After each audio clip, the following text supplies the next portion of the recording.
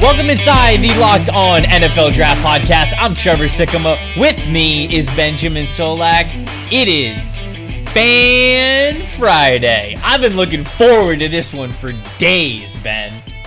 Days. That's more than hours. Multiple. We're talking multiple days I've been looking forward to this podcast.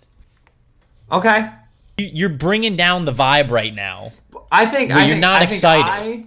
I think I spend a lot of time and energy and effort really focused on, quality NFL analysis 4 days a week. And here you are just goofing around, waiting. The most important podcast we do is on Friday. I've got the numbers to prove it. I don't believe in numbers. The math checks out. You don't believe in math? The eye test shows me that the other podcasts are better. You got to get your eyes checked, brother, because this is the best podcast episode that we got this week for Fan Friday. Normally go like super off the rails, and there are some questions that are a little out there. There always are, no matter what the topic, because you guys are amazing. You got to keep us on our toes. But this week, for the Fan Friday questions, I asked you guys to give us one team and one player.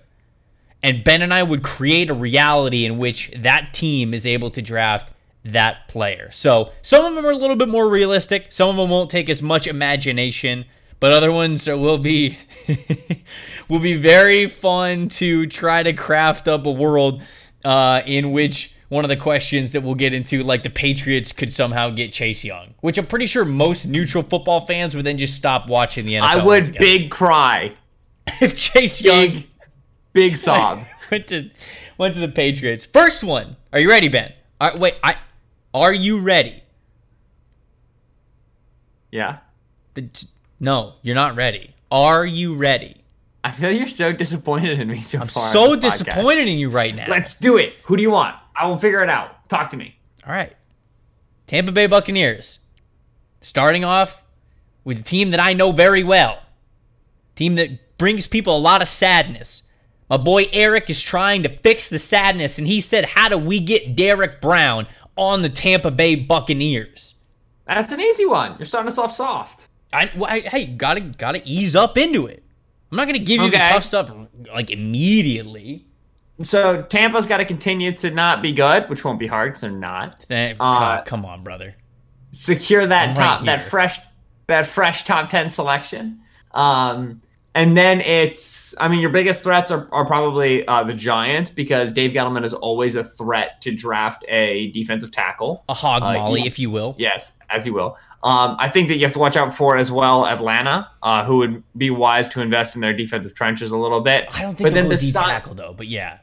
Right. Yeah, but then besides that, I don't know, maybe the Dolphins could go anywhere, but they just took a first-round pick on Christian Wilkins. So in terms of places where you have a young first-round stud to develop, you're kind of already good at defensive tackle if you're in Miami. It's just weird to say. So, yeah, I would say that Tampa right now, from that draft order that we project, is probably the higher-end projection for where Derek Brown could go. I know he's been making it to 11 in a lot of mocks for the Cardinals. I've seen him at 9 to Denver. So 8 Tampa Bay, as our order currently has it, feels like the right spot. Yeah, and Ndamukong Suh is currently on a 1-year deal, so they're probably going to move on from him in the offseason. How's Vita Vea playing recently? Has he been doing well? The thing is that, Vita's better. He's a monster, dude. The dude moves so freakishly well for a player that's 300, 330, but he's just not this killer sack master. He just doesn't have that mentality. Wow. He doesn't. The great gamer tag. You know what I'm saying? He'll get penetration, and he will get pressure on the pocket on a down-by-down basis so often. He just doesn't have a knack for getting sacks. He just doesn't. Can you call me Killer Sackmaster for the rest of the show? I mean, only if you bring your energy level up. I'm not calling you Killer Sackmaster here reporting for duty. I have not made a football play since the 7th grade, but that's fine. So, yeah, Derek Brown potentially with Vita Vea. That's pretty. Those are two freak big men in the middle of a defense. That'd be something else if they could get both those guys on the same defense line. Eric also asked, do you guys go sweet grits, putting sugar in your grits, or do you go butter or cheesy grits? Which way do you go? Ben, you're from the north, so I don't know how many orders of grits you have had. A few. Okay. When you get them, are you a that's the thing is, like, guy, I'm from the north, but I love, like, if I moved down to the south, it would be which you would never gain 100 pounds. Like, that would be my objective because Southern food is so good.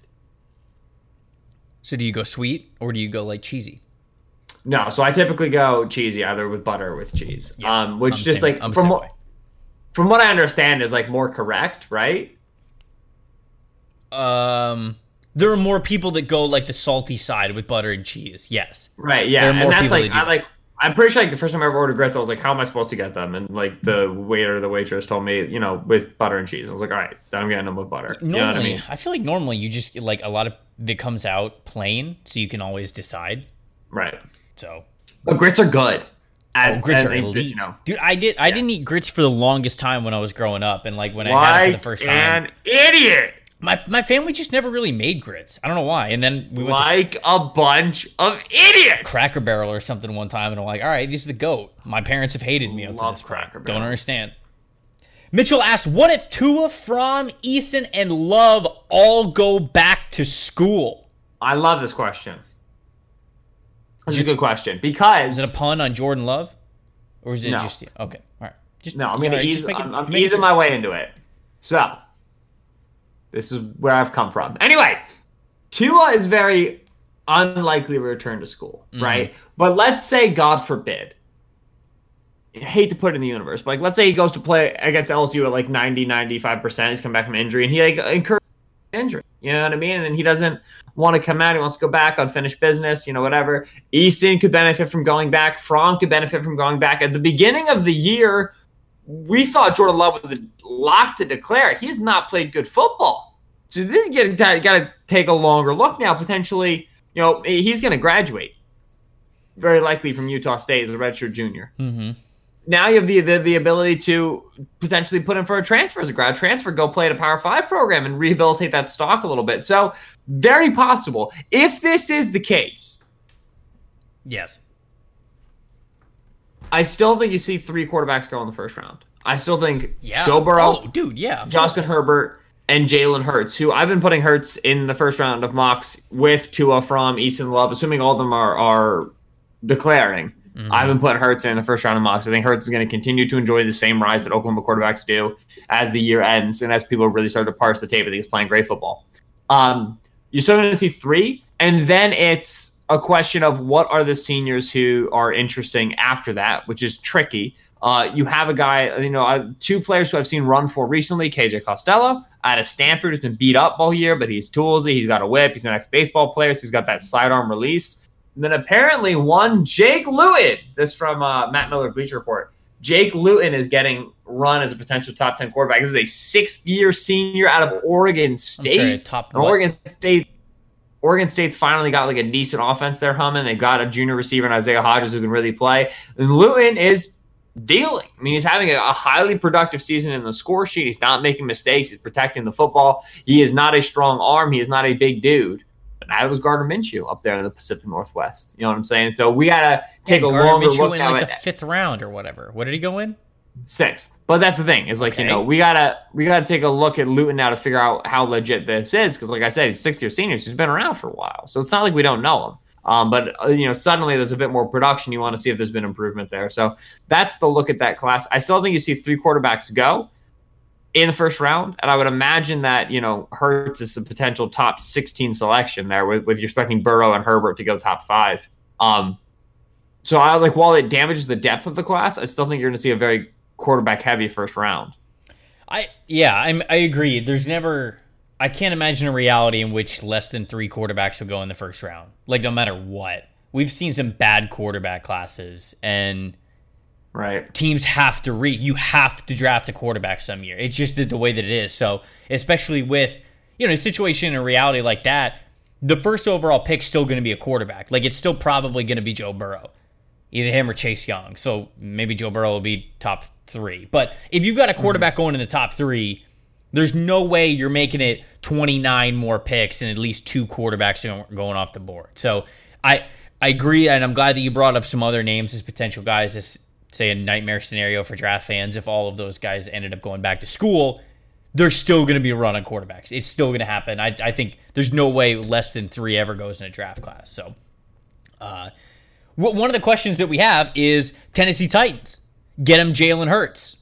How would that be possible? And do you think, for some of these teams, the Titans are currently selected to draft 15th, right? I don't think Jalen Hurts is going to go before 15. So it's not like I have to craft up a reality where Tennessee is really jumping up high to go get a quarterback. I think that if they stayed around these middle picks, they'd have the chance to get Jalen Hurts anyways.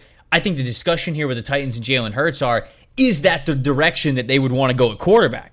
Do you think that they would want to stay there? Because if you're drafting Jalen Hurts, you're certainly drafting him hoping that he is this Lamar Jackson style, Kyler Murray style, even Russell Wilson up there, kind of a player that's bringing a run-pass option, bringing this dual threat game plan to center your entire offense around.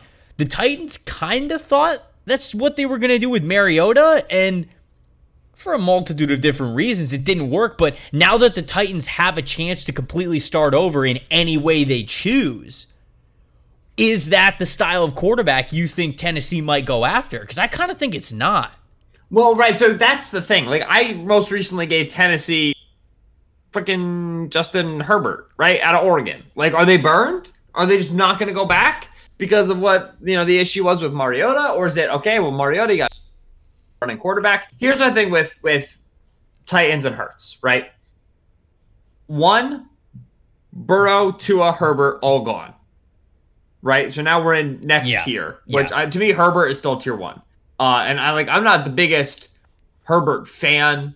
No, Herbert is tier 1. I've never had a first round grade on him. I don't think I'll have a first round grade on him after this year. Well, but from an NFL perspective, unless you would want to say Burrow and Tua are in tier 1, then Justin Herbert is in tier 2 by himself. Like 1B, right. Yeah, you got like tier 3. Which, sure. Like, I could agree with that. Right, if you're going to say, I'm positive Herbert will be the third quarterback off the board, and Tua and Burrow are fighting for 1 and 2, then yeah, he's like 1B. But I think, as of right now, he's clearly above Eason, Love, Fromm, and Hurts as the tier 2, right? So now you have 1 and 1B. Those tiers go off the board. So now you're sitting there. Well, firstly, Tennessee has to consider looking at another offensive coordinator, which this is like the 95th, 1000th year in a row. But they internally promoted the tight ends coach in an effort to keep the offense consistent for Marcus Mariota, as if that was the problem, which I don't really blame them. He hadn't had a consistent offense, but you need a new wash, right? It's everything. We got to clean this slate and rebuild this offense because we've been trying to sew the pieces together and kind of keep things above water. And at this point, it's time for a reset on the offensive side of the ball, especially when your defense is as good as they are. It's good defense in Tennessee. Got a lot of talent, 3 levels of the field. So, bringing in a new offensive coordinator, well, then this allows you to take a guy like a Jalen Hurts, who I would argue is a better runner, tucked ball into his chest than Kyler Murray was, than Josh Allen was, Baker Mayfield was, pretty much anybody but Lamar over the past 3, 4, 5 years to come out and be a legit NFL caliber passer, right? We've had incredible running quarterbacks declare who just weren't NFL caliber passers, but he's an NFL caliber passer. He's probably the best runner we've had come out besides Lamar in the past couple of years. And so you see what Baltimore's doing with Lamar.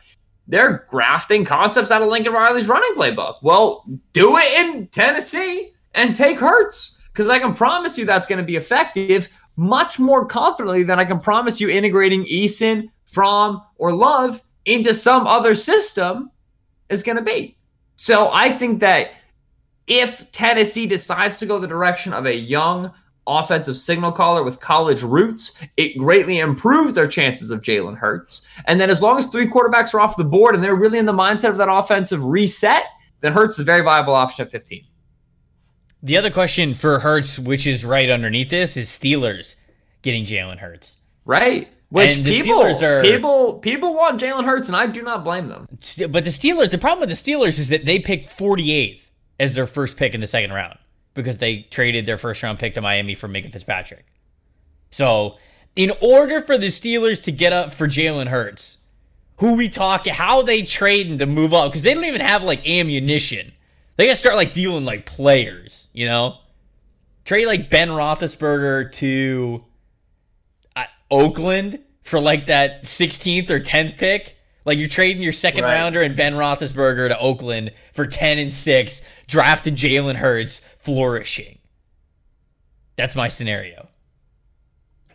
Not gonna happen. It's tricky. Right, no, it's tricky because, so the round 1 is gone to Minkah Fitzpatrick for the Dolphins. Round 3 is gone to the Broncos in the trade up for Devin Bush. You got a 2, and you've got 2 young quarterbacks who don't suck, right? Devlin Hodges kept you above water. Mason Rudolph, you've won a couple games under him, and he's certainly keeping you above water.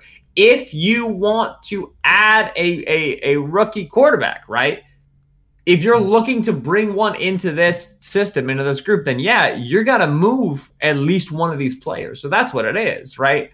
Now, the question is anybody going to be willing? Like, you're going to have to package a 2, like your 2 in 2020, plus like a 1 or a 2 in 2021 with Mason Rudolph or Devlin Hodges to get up into the first round of 2020. So that's what it would have to look like, is you'd have to start with 2022 and at least one of these young quarterbacks with a team who, I don't know, like wants to add a developmental guy behind a Phillip Rivers or behind an Aaron Rodgers or behind a Tom Brady or whatever. You know, Drew Brees, they're not going to have a backup because Teddy Bridgewater's out. So you got to be able to turn to one of these guys and be like, listen, you don't need a first-round pick. You know, we're willing to send you this, that, and the other thing. You accumulate more picks. We'll send you a young guy to continue to develop behind your aging starter. But the 2 in 2020 and Devlin Hodges isn't going to cut it. You're going to have to incorporate a 1 or a 2 next year as well. Yeah. So that's what that looks like, which is hard. Which is why, that's why there was some pushback, because there seems to be a cognitive disparity in Pittsburgh in terms of, hey, we need to rebuild with our young quarterbacks, but also let's send a first and let's send a third and let's not have a lot of draft picks. Like it's a tricky spot to be in. So they might be a team that just kind of has to sit out the 2020 draft in terms of big moves, wait until 2021 when they've got a little bit more capital. Please provide us with your scouting report on the cat. This is the nicest question. So please provide us with. Thank you. What scheme do you see him best fitting in? Where will he land in the draft? He has serious potential as the scat cat position and special teams value as at personal protector. I see what you did there, Gage. May even sneak in on the feline. Look at all these Fe line. Wow. Which I'm not sure what that is. But yeah, the scheme is obviously West Post. That's his preferred scratching location. Doesn't like the East Post as much. Sun lands on that. Yeah. So West Post. And then where in the draft does he land? I'm not sure. Probably the first round, which can either be first with a lisp or fourth pronounced incorrectly. I hate you. Either or. I hate you so much. Yeah. Now, nimble dude. I don't really think. A little indecisive though, Yeah, it doesn't have a nose for the end zone. He froze there at the 2-yard line. I mean, he eventually got in there, but that photo of him in mid-stride, it's awesome. Is the best sports photo ever taken in history. It's amazing. It truly is amazing. All right. Wesley asked, I did want to say this. Wesley asked top 3 Thanksgiving Day foods. We're not going to get to that on this episode because we're going to do an entire Thanksgiving themed Fan Friday coming up. So I got to shelve that one. Mitchell asked, Bears, Jake Fromm. How does it happen? Bears don't have a first round pick. They've got pick 42 in the second round and pick 49 in the second round, but then no third round pick, no fourth round pick. It's not until the fifth round. So do we think Jake Fromm will be there at 42? If he came out as we expect it right now, yes, I do. I think he would still be around in the second round. I mean, Drew Lock was there at 42. And Drew Lock, who I did not like, at least had NFL, had really desirable NFL tools. And I'm not that low on Fromm. I'm not that low on Fromm either. I'm really not relative to consensus. But for Chicago, for this quarterback class, I think he's more than likely to be there at the beginning than he is to go in round 1. So yes. Now, there is a question begging to be asked, which is for Chicago. Mm-hmm. Trubisky has been such a limiting factor for you. Yeah. To the point where, yes, you don't have a 3. Yes, you don't have a 4. You've got like 2 or 3 5s, depending on some other trades. You got a 6, maybe another one. You got 2 2s. And that's what sticks out. From the Khalil Mack trade, you're recouping a 2020 second round pick. So you have 2 2s. There's not much that's that bad with this team besides quarterback. You need help at offensive line. You absolutely do. But I don't think 1 second round pick is going to solve your problem there. And you've got free agency to address that. So let's say you're successful around March 14th, league year opens. You get, some good veteran offensive line presence in there, and you think you've shored that up. Why are you staying at 42 for Fromm when really what will break this team open is a more dynamic quarterback? Swing it open, man. Trade both the seconds. Exactly. It's like, and I don't want to condone making no day 1 or day 2 picks besides a quarterback. Like, that's a scary thing. You need to do a good job in the cap. You're really limiting the youth that you're going to get in the building, and you've already dropped a few picks. How high do they have to get Justin Herbert?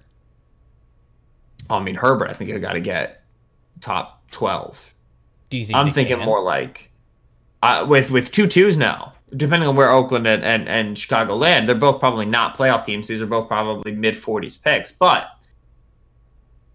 I think that you're more so looking at, Baltimore, the Baltimore Ravens, right? They're sitting there on draft day 2017. They picked Hayden Hurst for God knows what reason. They know they need a young quarterback behind Flacco, and they're just going to watch to see how far Lamar gets, right? I'm going to see. And then all of a sudden, we're at 32. Philadelphia's picking. Mm-hmm.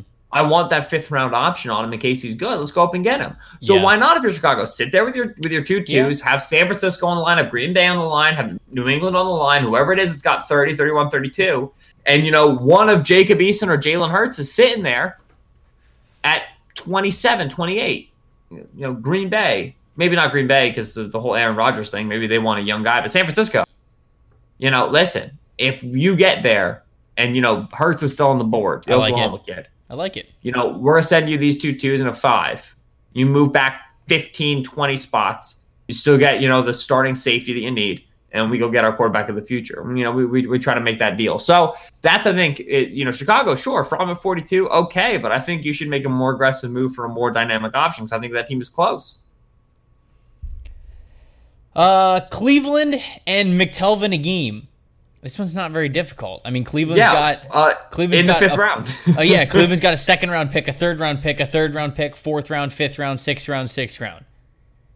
I mean, you could pick McTelvin Agim anywhere on day 3, 4th or 5th round, 104 or 135. You could pick him at the beginning of the day. Has McTelvin been really good this year, and I've just missed it? If you've missed it, I've also missed it. I liked his tape. He was fine. Yeah. We should bring up McTelvin Agim as a defensive end, defensive tackle, little hybrid player. He's a big recruit there at Arkansas. He's long-term defensive tackle now. Oh, he has 8.5 tackles for loss and 5 sacks. He's having a pretty good season. Yeah. No, I liked him going into the season. I thought he was good, but I guess maybe tail end of day 2 maybe. But Cleveland's got 2 3rd-round picks. So even if that was the case, if Cleveland wanted a guy like McTelvin Agim, you can get him. They got plenty of spots to get him. Yeah, you're good. If that's your dream player, you got him.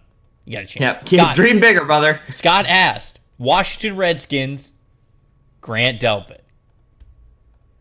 Now, this is interesting to me because, and I like this question, because Washington's currently picking number 2 overall. You're not going to pick Grant Delpit at 2, okay? But we already talked about when we buried Washington a couple of weeks ago on this podcast, had a funeral for him, RIP, press F in the chat. F in the chat. I said that Washington was a prime team to potentially trade down at many different levels. Yes. You could see a team like Washington benefiting from getting more draft capital, trading to, say, within picks 5 and 10, which would be the sweet spot for maybe a guy like Grant Delpit. Or I maybe think you could even be outside of 10 and get Delpit as well. Or Let's maybe never forget that Derwin James went at 17. Safeties don't typically go in the top 10. you go 8 to 12, get a little bit more draft capital. Right. You know, but even if they didn't want Grant Delpit, they could trade down to multiple levels. So Washington is a team that I think could really benefit with trading down. And if they like a guy like Grant Delpit, this is a scenario where this is the perfect situation for them to trade down, in which I think it benefits them the most. And so I'm glad that Scott brought this up, bringing up Washington pairing with Grant Delpit, because it goes with what I think might be the right move for Washington on draft weekend. Right. Now, the question you have to ask yourself is Monte Nicholson that bad such that you really need Grant Delpit with an early selection when you're probably going to need a franchise left tackle? You definitely need at least a wide receiver one-ish opposite Terry McLaurin. Like, McLaurin could be, like wide receiver one is a lost mold. You know what I mean? Like, it's not like, we need a big guy who can do this, but like, you got to get more receiving talent. So all of that. And then also you're getting good play out of Cole Holcomb right now, but you probably could also use more linebacking strength as well, unless Reuben Foster is going to come back from injury again and be successful. So sure, Grant Delpit at 8 to 12 is good value. But I think you have needs at probably outside corner if you're going to move on from Josh Norman, linebacker, left tackle, and wide receiver that, to me, are potentially more pressing with the top flight talent. I think that Nicholson is far from perfect, but there are worse things in the world than having Monte Nicholson. We're just here to create a reality to give the people what they want. Yeah. And right now, Scott I think your reality is and Grant Delpit. Stupid. Wow. Scott, I would never. I could never not condone. Call that reality stupid. All right, Ben, here you go. Here it is. Trevor asked, how in Nuggets name could the Patriots possibly draft Chase Young? I'll answer your question with a question. All right. And then I'll answer your question by answering the question that you're about to question me with. Okay. So you're Cincinnati, you're Duke Tobin. You're sitting in your office one day. You get a phone call. Massachusetts. Billiam. Foxborough area code. Bill Belichick would like to trade you Tom Brady. Uh-huh. You going to send the first overall pick? For number one. You think would Tom Brady go for number one overall right now? Well, okay. If we're talking about ways, if we're constructing reality. No, I'm just setting up a discussion. Yes, I think Tom Brady would absolutely go for the first overall pick. You think? Question. You think? Yes. If you're positive you're getting Tom Brady? Man, I don't know about that. It's Tom Brady. I don't know about that. I don't think. Okay, if not Brady, for which quarterback would you send the first overall pick?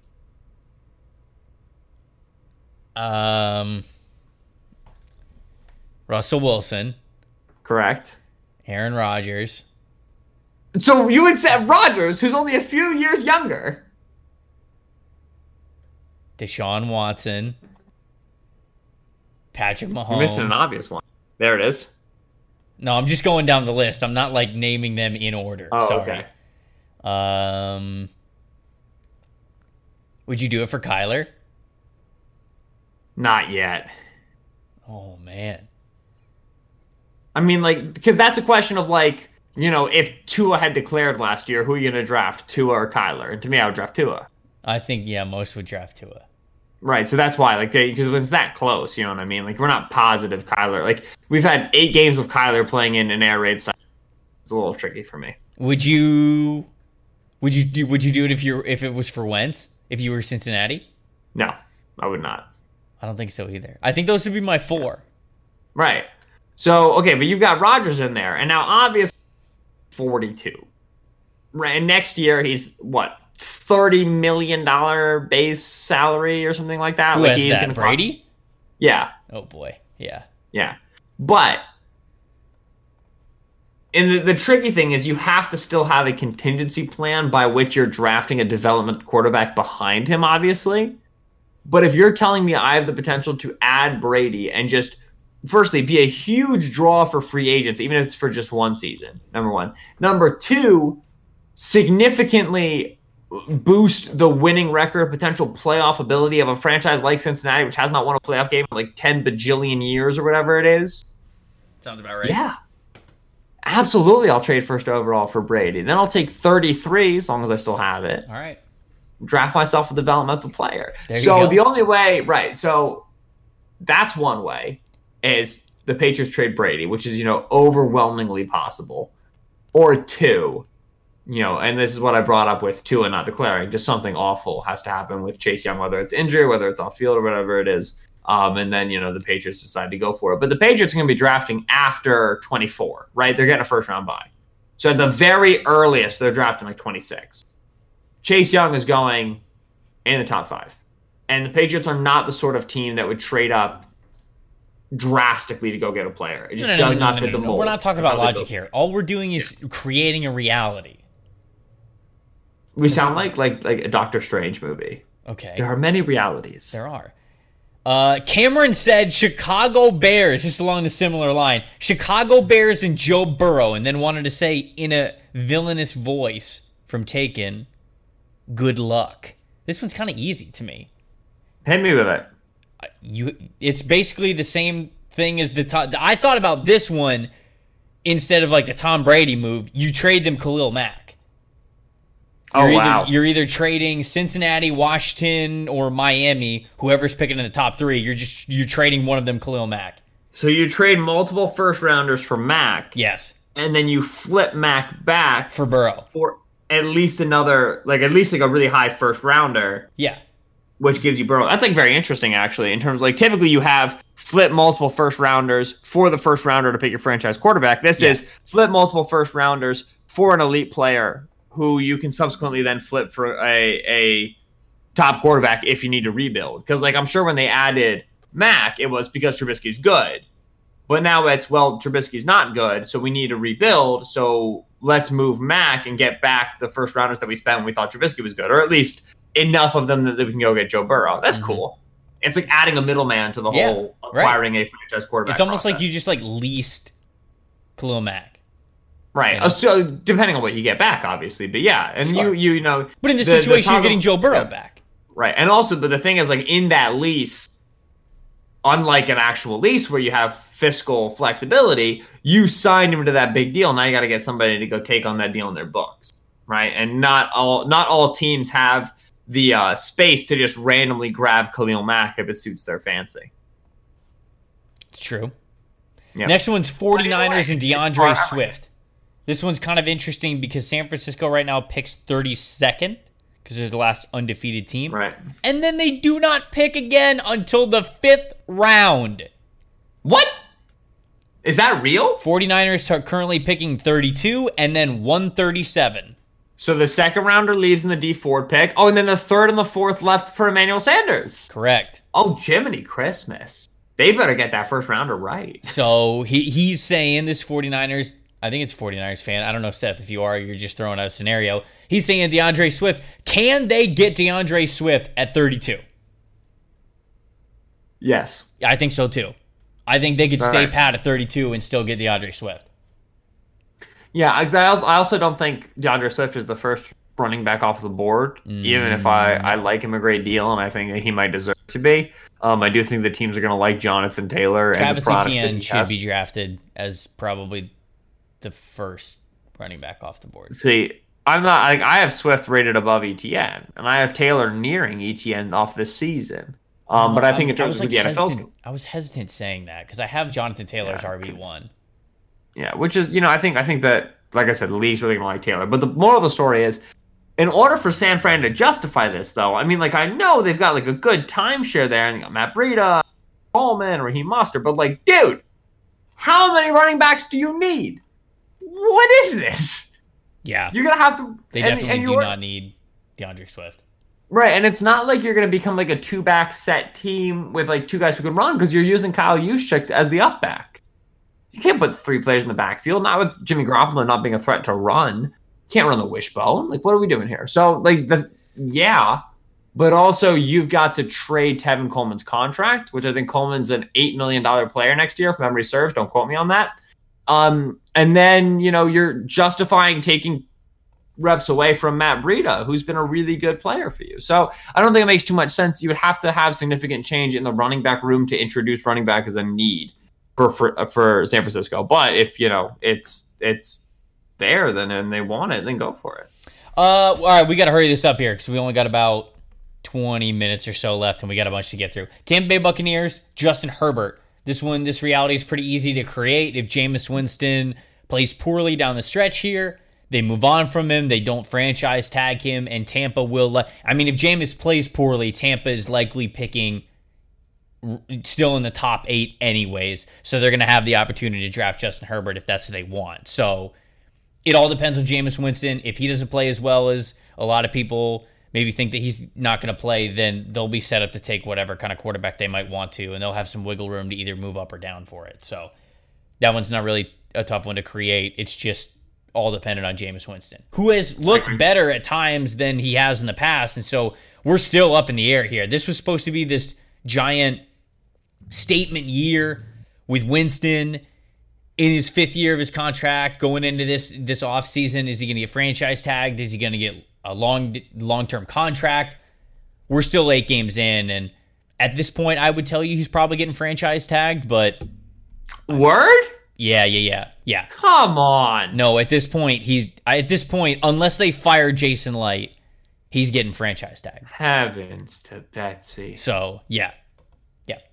So, that's their reality there. With gotta be able to do things when it's time to do things, man. I mean, really. Sean, New York Giants, Chase Young. New York Giants currently selecting 6th overall. Got to say, New York Giants remaining schedule. Yes. Just lost to Dallas, lose to the Jets, lose to the Bears, lose to the Packers, lose to the Eagles, lose to the Dolphins. That'll be a hard one. Lose to the Redskins, lose to the Eagles again. Go draft Chase Young. you gotta be in the top 5 area, and you gotta play it smart. I think they're winning 2 more games. Beating the Dolphins, and then potentially the Bears. Somebody else. Right. Between the Bears, the Jets, and the Redskins, they should probably win another one. But Chase Young makes a ton of sense in New York. Just 6 ain't gonna cut the mustard. How do they move? Do they have? Let's look at the other picks they have. They do have a 2nd rounder. They do have 38. So I suppose you could say, hey, if you really want Chase Young, we're bumping up 2 spots. We'll give you 38, and we'll give you 102 in the 4th round. If let's say they're picking 6th or 7th still when the year is done. So you're sending a 1, a 2, and something else to move up? If the price is Chase Young, man, I think that has to do with it. Right. Who you're moving up for. I think that's easier way to do it is just be smart and lose football games. Well, yeah, they could lose football games. That's certainly a way they could do it. Philadelphia Eagles and Jalen Reagor. It's all you, buddy. Oh man, draft him in the 1st round. Now, I would not like that pick too much. Which, as a fun fact, I generally have not liked the Eagles' 1st round picks since Carson Wentz. Though nobody really cares what I think, if we're being honest. But at 2, where if you're making the playoffs or if you're close to the playoffs, you're probably picking around 50. Around 50th overall, that's where I think Reagor should go. But from what I understand right now, the NFL would be higher on him than that. Receiver class, and everything changes when the Fire Nation attacks. When declarations come out, right? Avatar. So let's say a player like KJ Hamler at a Penn State, who's a redshirt sophomore, declares, which we've heard that Hamler may want to come out. As a young player, I've jokingly said that Hamler's a better talent than Reagor. That's just off watching him, right? That's just off watching him on the screen, out of the corner of my eye on game day. When I sit down and the league sits down, we all sit down, we parse it out. If Hamler's better than Reagor, then now Reagor's looking at around 2 players. So maybe you're getting him there. So Reagor's the guy who's stock we have to figure out. This is again the wide receiver at a TCU who's he doesn't get a ton of targets down the field because of bad quarterback play. I don't know where he's going to end up. Me and the league are very different on him right now. We'll see kind of who ends up trending towards who. But if you desperately want a playmaker like that, go ahead and get him at 20. I don't think anybody would blink twice if the Eagles really tried to add speed and playmaking ability to the receiving core that early. But Reagor may be a player who you're able to steal at 50, given he's got great athletic talent, but just given his lack of production, some of his shakier film moments, and a really good wide receiver class. Ryan S. Jaguars and Tommy Townsend. Tommy Townsend is the punter for the Florida Gators. I was about to say. Well, they got 2 first-round picks, so I think that's enough ammo to probably you probably move have up to into the package top them 3. together for the trade up. Yeah. Yeah, so you get into the top 3. You could probably select Townsend, although you might be sweating a little bit there if you only get to 3, and you got to watch 2 other teams pass him up. Is Townsend a senior? I think he is. Yeah. Is he for sure draftable? Tommy Townsend? He's a pretty good punter. Yeah, I think he is. Better or worse than Johnny when he came out? He's not as good as Johnny. I think Johnny's better.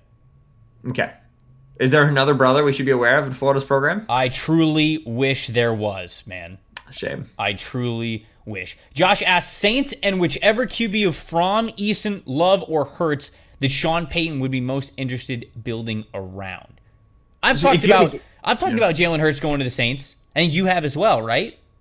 Yeah, so here's the thing. I want that solely because my fever dream is a team that runs 2 quarterback sets more than 2% of the time. Mm-hmm. And our best candidate is Jalen Hurts plus Taysom Hill in New Orleans, right? You put those guys out there and you're willing. We've seen Jalen Hurts run routes for Tua Tagovailoa. We've seen Taysom Hill run routes for Drew Brees. Obviously, probably Hurts as your first round pick is going to be your full-time quarterback when you go traditional, but you have the ability to put Hurts and Taysom Hill in the backfield together with Alvin Kamara and really muck about, mess around, do whatever the heck you want. It's a really cool projection. It's a really cool idea. So I think that's fun if you're willing to lean into the 2 QB system. The player who I think he would like the most, though, out of that group, I mean, it's tricky because with Breeze and Bridgewater, Fromm is probably the best mold comparison. Closest. But he would want to get, I think, Jordan Love. Right. If Sean Payton's getting any of these guys to sit behind Breeze for a year or 2, it's Jordan Love. Right? Right. Sure. I think that if you're looking to push the ball down the field more, then the answer is Eason, which they haven't been able to push the ball down the field in the past couple of years. They got Ted Ginn Jr. on the receiving core. Michael Thomas' average depth of target is 7, and he's averaging 9 yards of reception. You got to get this guy down the field more.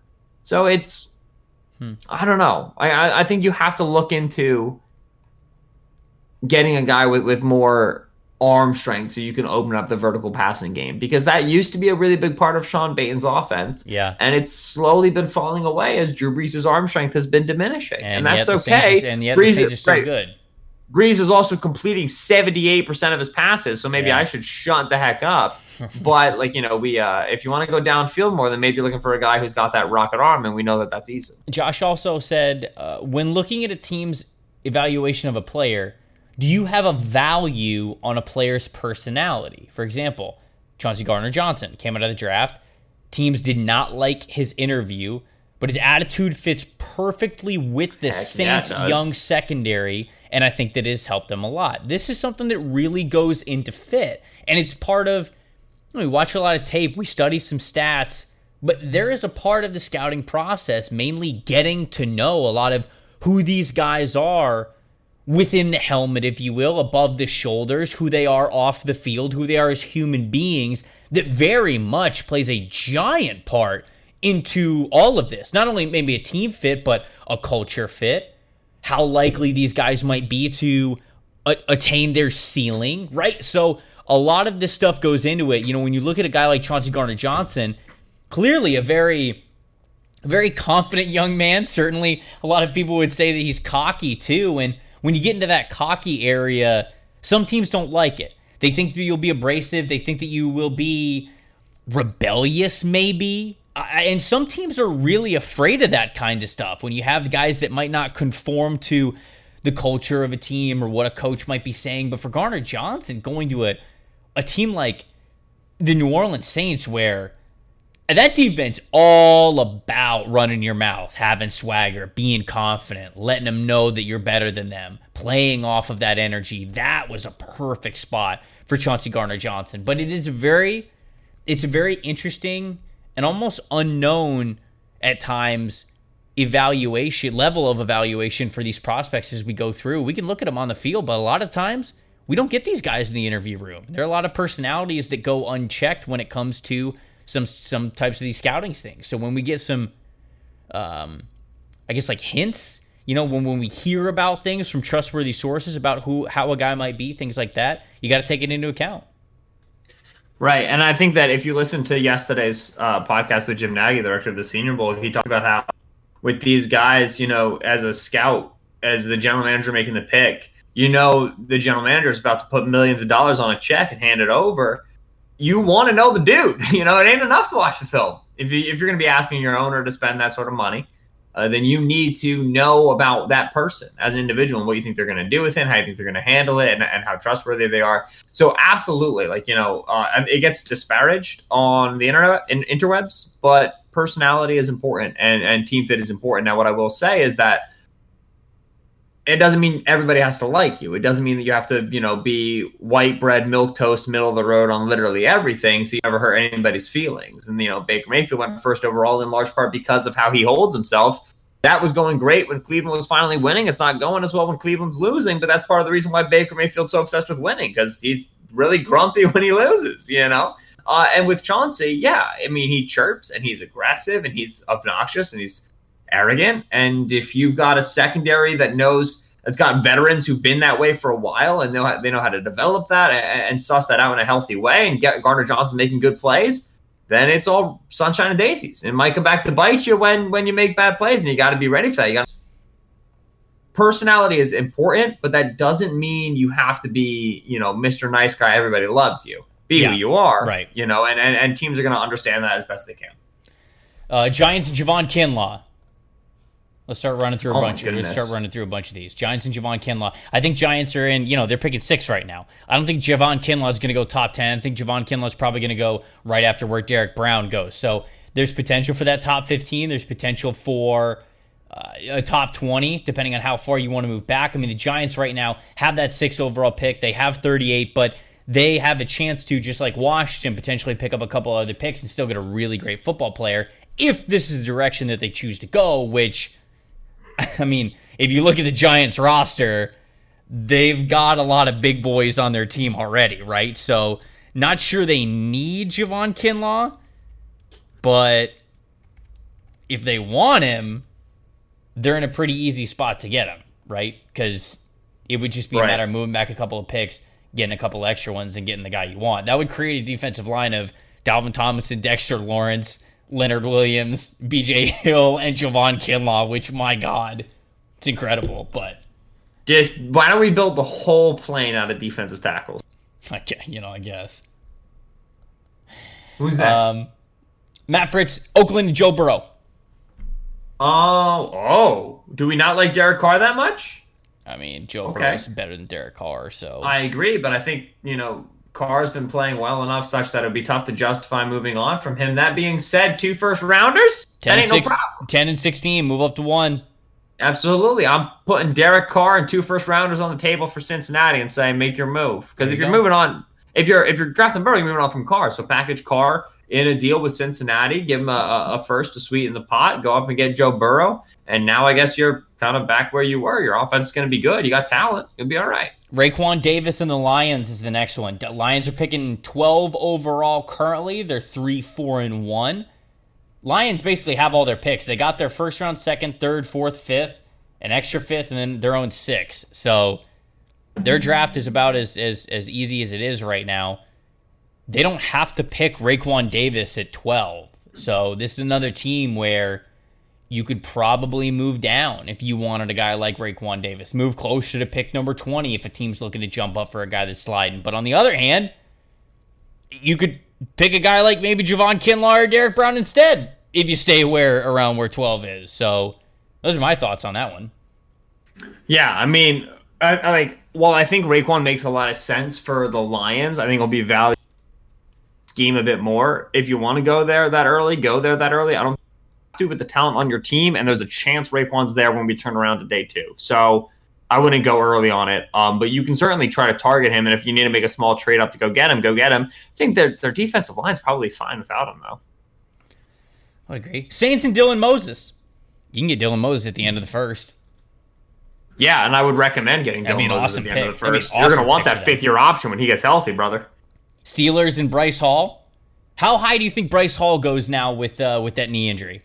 Right. Well, that's the thing is now with Pittsburgh, you're looking at no first round pick, as we said, because the Minka trade. And so you're ending up picking around 44, right? Middle of the pack for the, maybe 48. So you're 16 picks after your middle of the second round. Ooh, it's tough. I think that question, because Bryce Hall is a talented player, but an unhealthy Bryce Hall who can't go through the pre-draft process is not going to go ahead of Jeffrey Okudah, Christian Fulton, Trevon Diggs, Paulson Adebo. And now it's a question of how good is Jeff Gladney? How good is A.J. Terrell? How good is, Cameron Dantzler? Does Sean Wade come out, right? These are the players that we start looking at, because if those guys get drafted above, then it pushes Hall down, and now it's a potential grab. If he's there for the Steelers, to me, it's a no-brainer, lock and stock it. That's great pick for a team. And they've gotten better corner play this year for sure, but I think Hall is a huge boon for them in the mid-40s. And we do know that corner's been a tough position for us to predict in recent years. Nobody really thought, Sean Murphy-Bunting was going to be going top 40, but there he went. So, we could see some curveballs to push Bryce Hall down the board. And even with the injury, I think Hall's clearly a talented enough player to recoup huge value in the 40s. Now, I will say Philadelphia took Sidney Jones at 43 for the exact same reasons, and that didn't go so well. We're combining two on this one because they're right around the same kind of hype of where you would need to draft these guys. Packers and either Jerry Jeudy or CeeDee Lamb. I saw this one before the podcast, and I was like, Lord, this is a tough one. Packers are currently picking 27. You've got to get probably right around, between pick 5 and 8.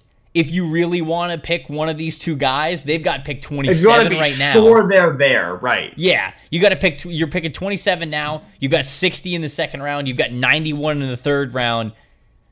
And in terms of like players that you would move on from, I don't know if there's a lot of players that Green Bay might package to move on from to move up that far, especially for a wide receiver. So it's a tough reality to create because they basically got to trade with somebody who, if Tampa's sitting there between 6 and 8 and Tampa's keeping Jameis Winston, then maybe they go take a couple of picks from Green Bay. And if Green Bay, it would take Green Bay giving up one of their first round picks and then probably one of their corners. Probably one of their young corners, Josh Jackson, Kevin King, Jair Alexander. Obviously, the better you get amongst those guys, the less you would have to get in draft capital. But, you get a first-round pick. How's Kevin King been this year? I have no idea.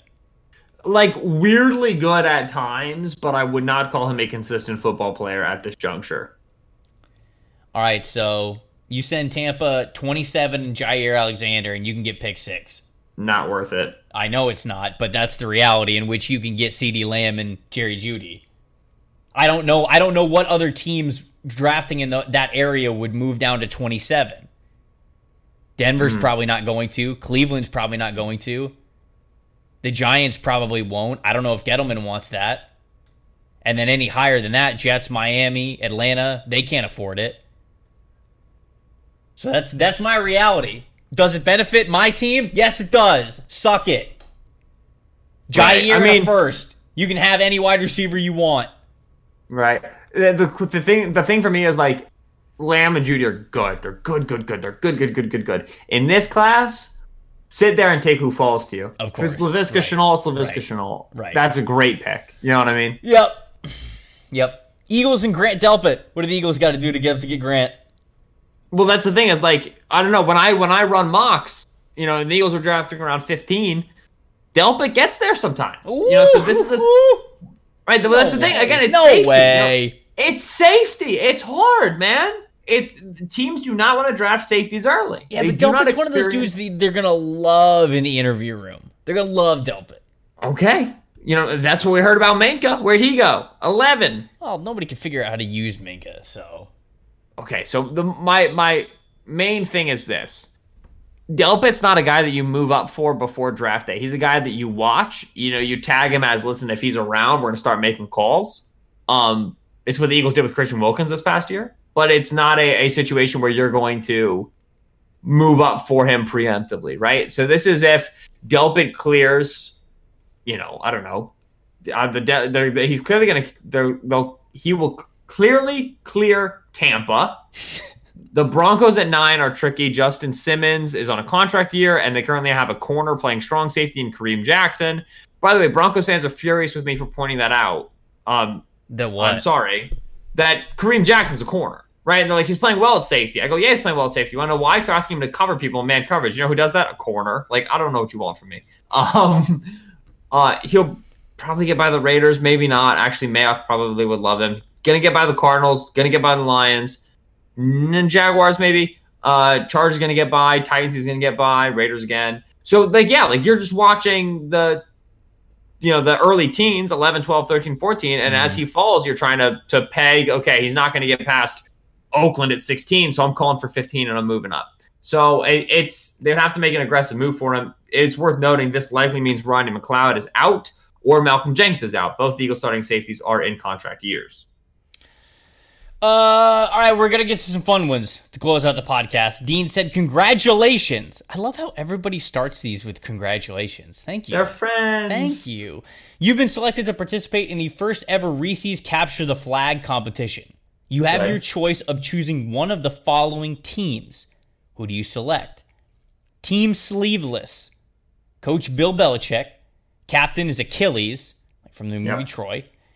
Rest of the squad is the U.S. women's soccer team. Okay, that's Team 1.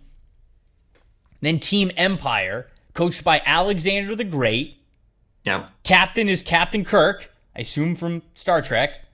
He said the rest of the squad is the Minutemen unit from 1783. Ben, you asked whether they had muskets or not. Do they get muskets? Dean Olson said no weapons, all tackle. I also think it's very fun.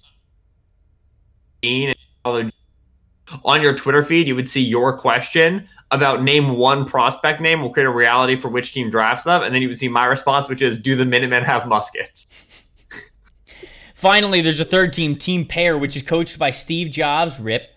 Captain is Batman, and the rest of the squad is depending on Stormtroopers unit from Attack of the Clones, but no blasters, because he said no weapons.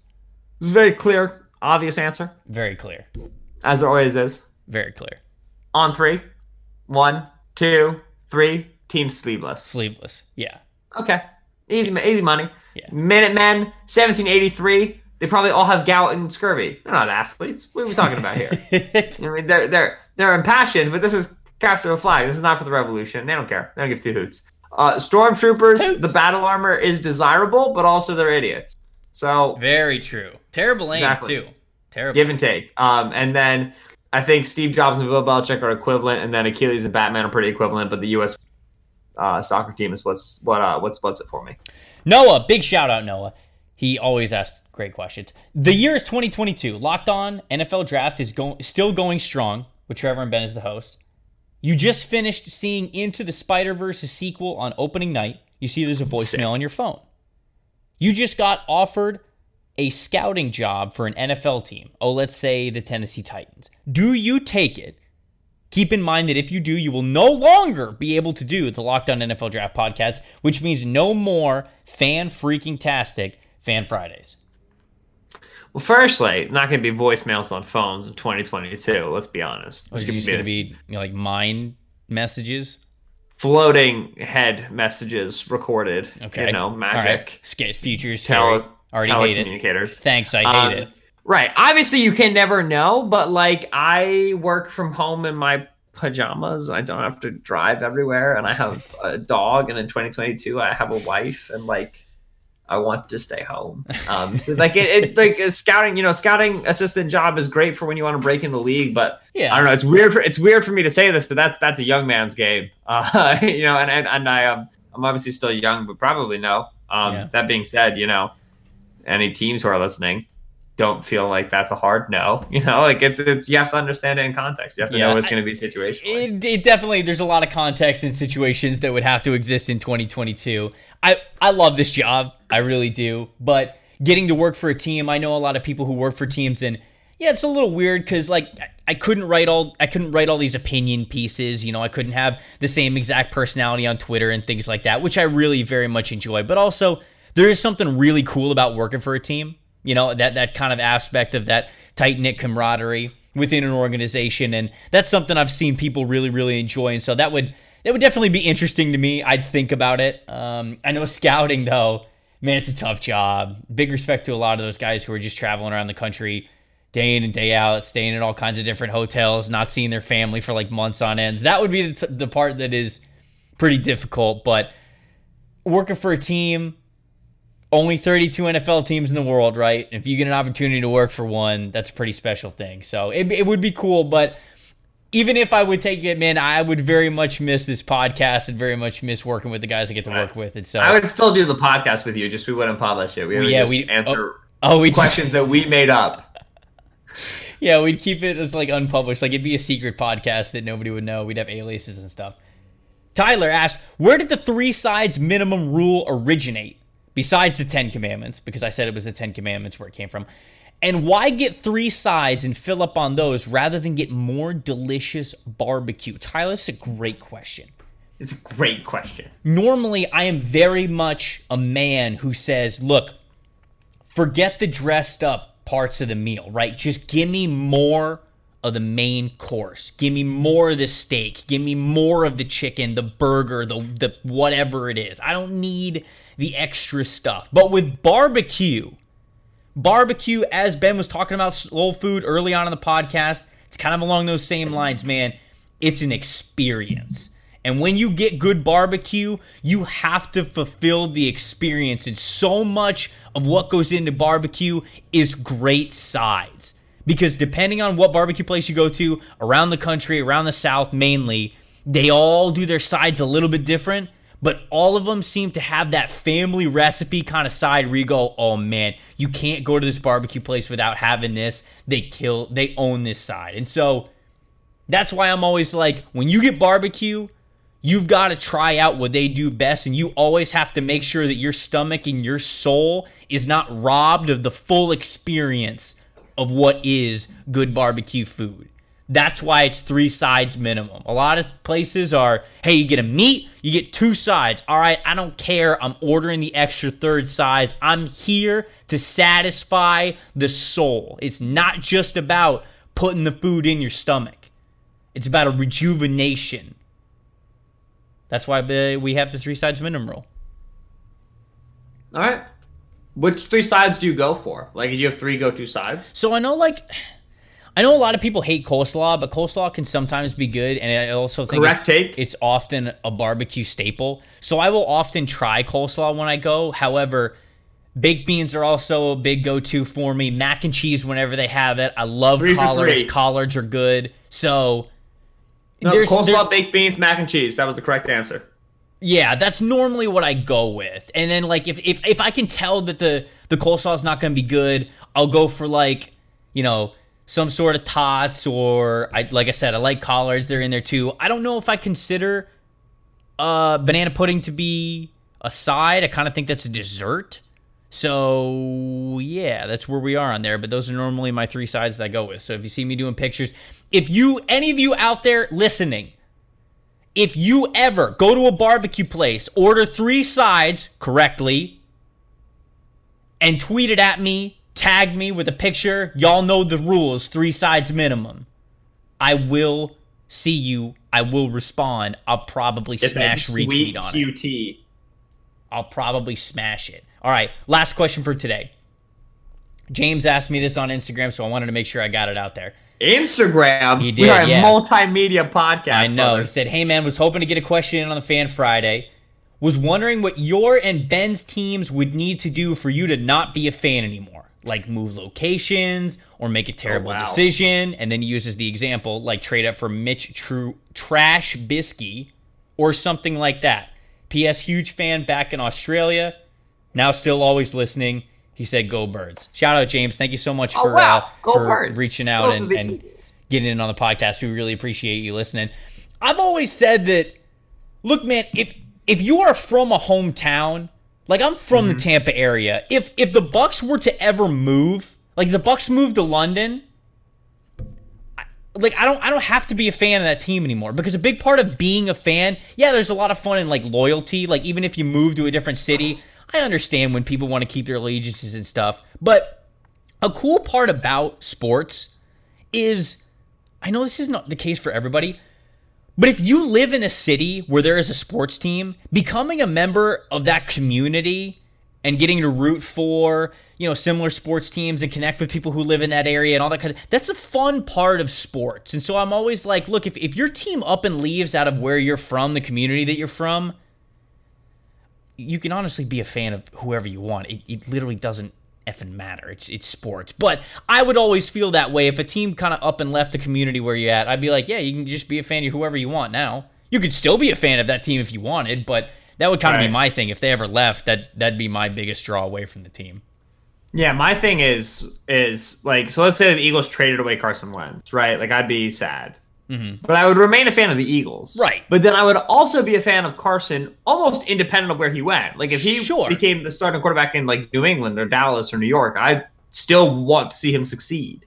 Because you grow up as a kid on fandom of a team. But I think as you get older, you acquire fandom of individuals. You acquire a fandom of individual players. I loved Odell Beckham Jr. when he played for the Giants.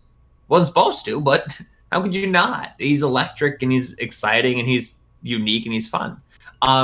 So like, what would it take to no longer be a fan of the Eagles? I really think I'll be a fan probably forever. Like, if the organization did something really scurrilous that I couldn't support from a being in the world, being a powerful, visible organization in the scope of, the United States, the country, and the globe, then probably they would fall out of favor for me. But from a football perspective, this, I don't know. I bleed green, and I probably always will. And, if the team continues to, like, if the team were to be poorly managed and make bad picks and lose for many, many years, well, I'm a draft guy. I'll just believe every year that they're finally going to make good picks again. I kind of have that to fall back on.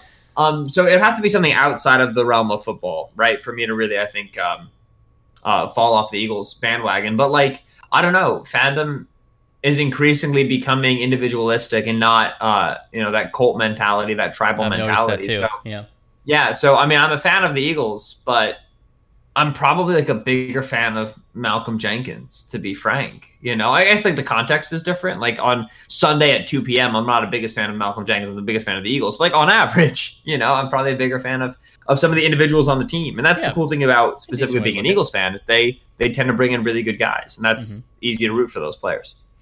All right, there we go. Really long Fan Friday this weekend. I know we missed a couple of Fan Fridays in the past, so there you go. Made up for it. Went over an hour this time. Hopefully we got to... Oh, did we really? Jeez. Yeah, we didn't even get to all of the questions for you guys, so make sure that you are listening to next week's episode. If you have one that we didn't answer that's a little bit evergreen, feel free to fire it off again. Hopefully we'll get it to at that time. A lot of great football to watch this weekend, both in college and the NFL. Of course, we have the battle of QB1, LSU and Alabama this weekend. Very exciting stuff there. Ben and I will be back to talk about all of it on Monday. Until then, you guys keep it locked right here on Locked On NFL Draft.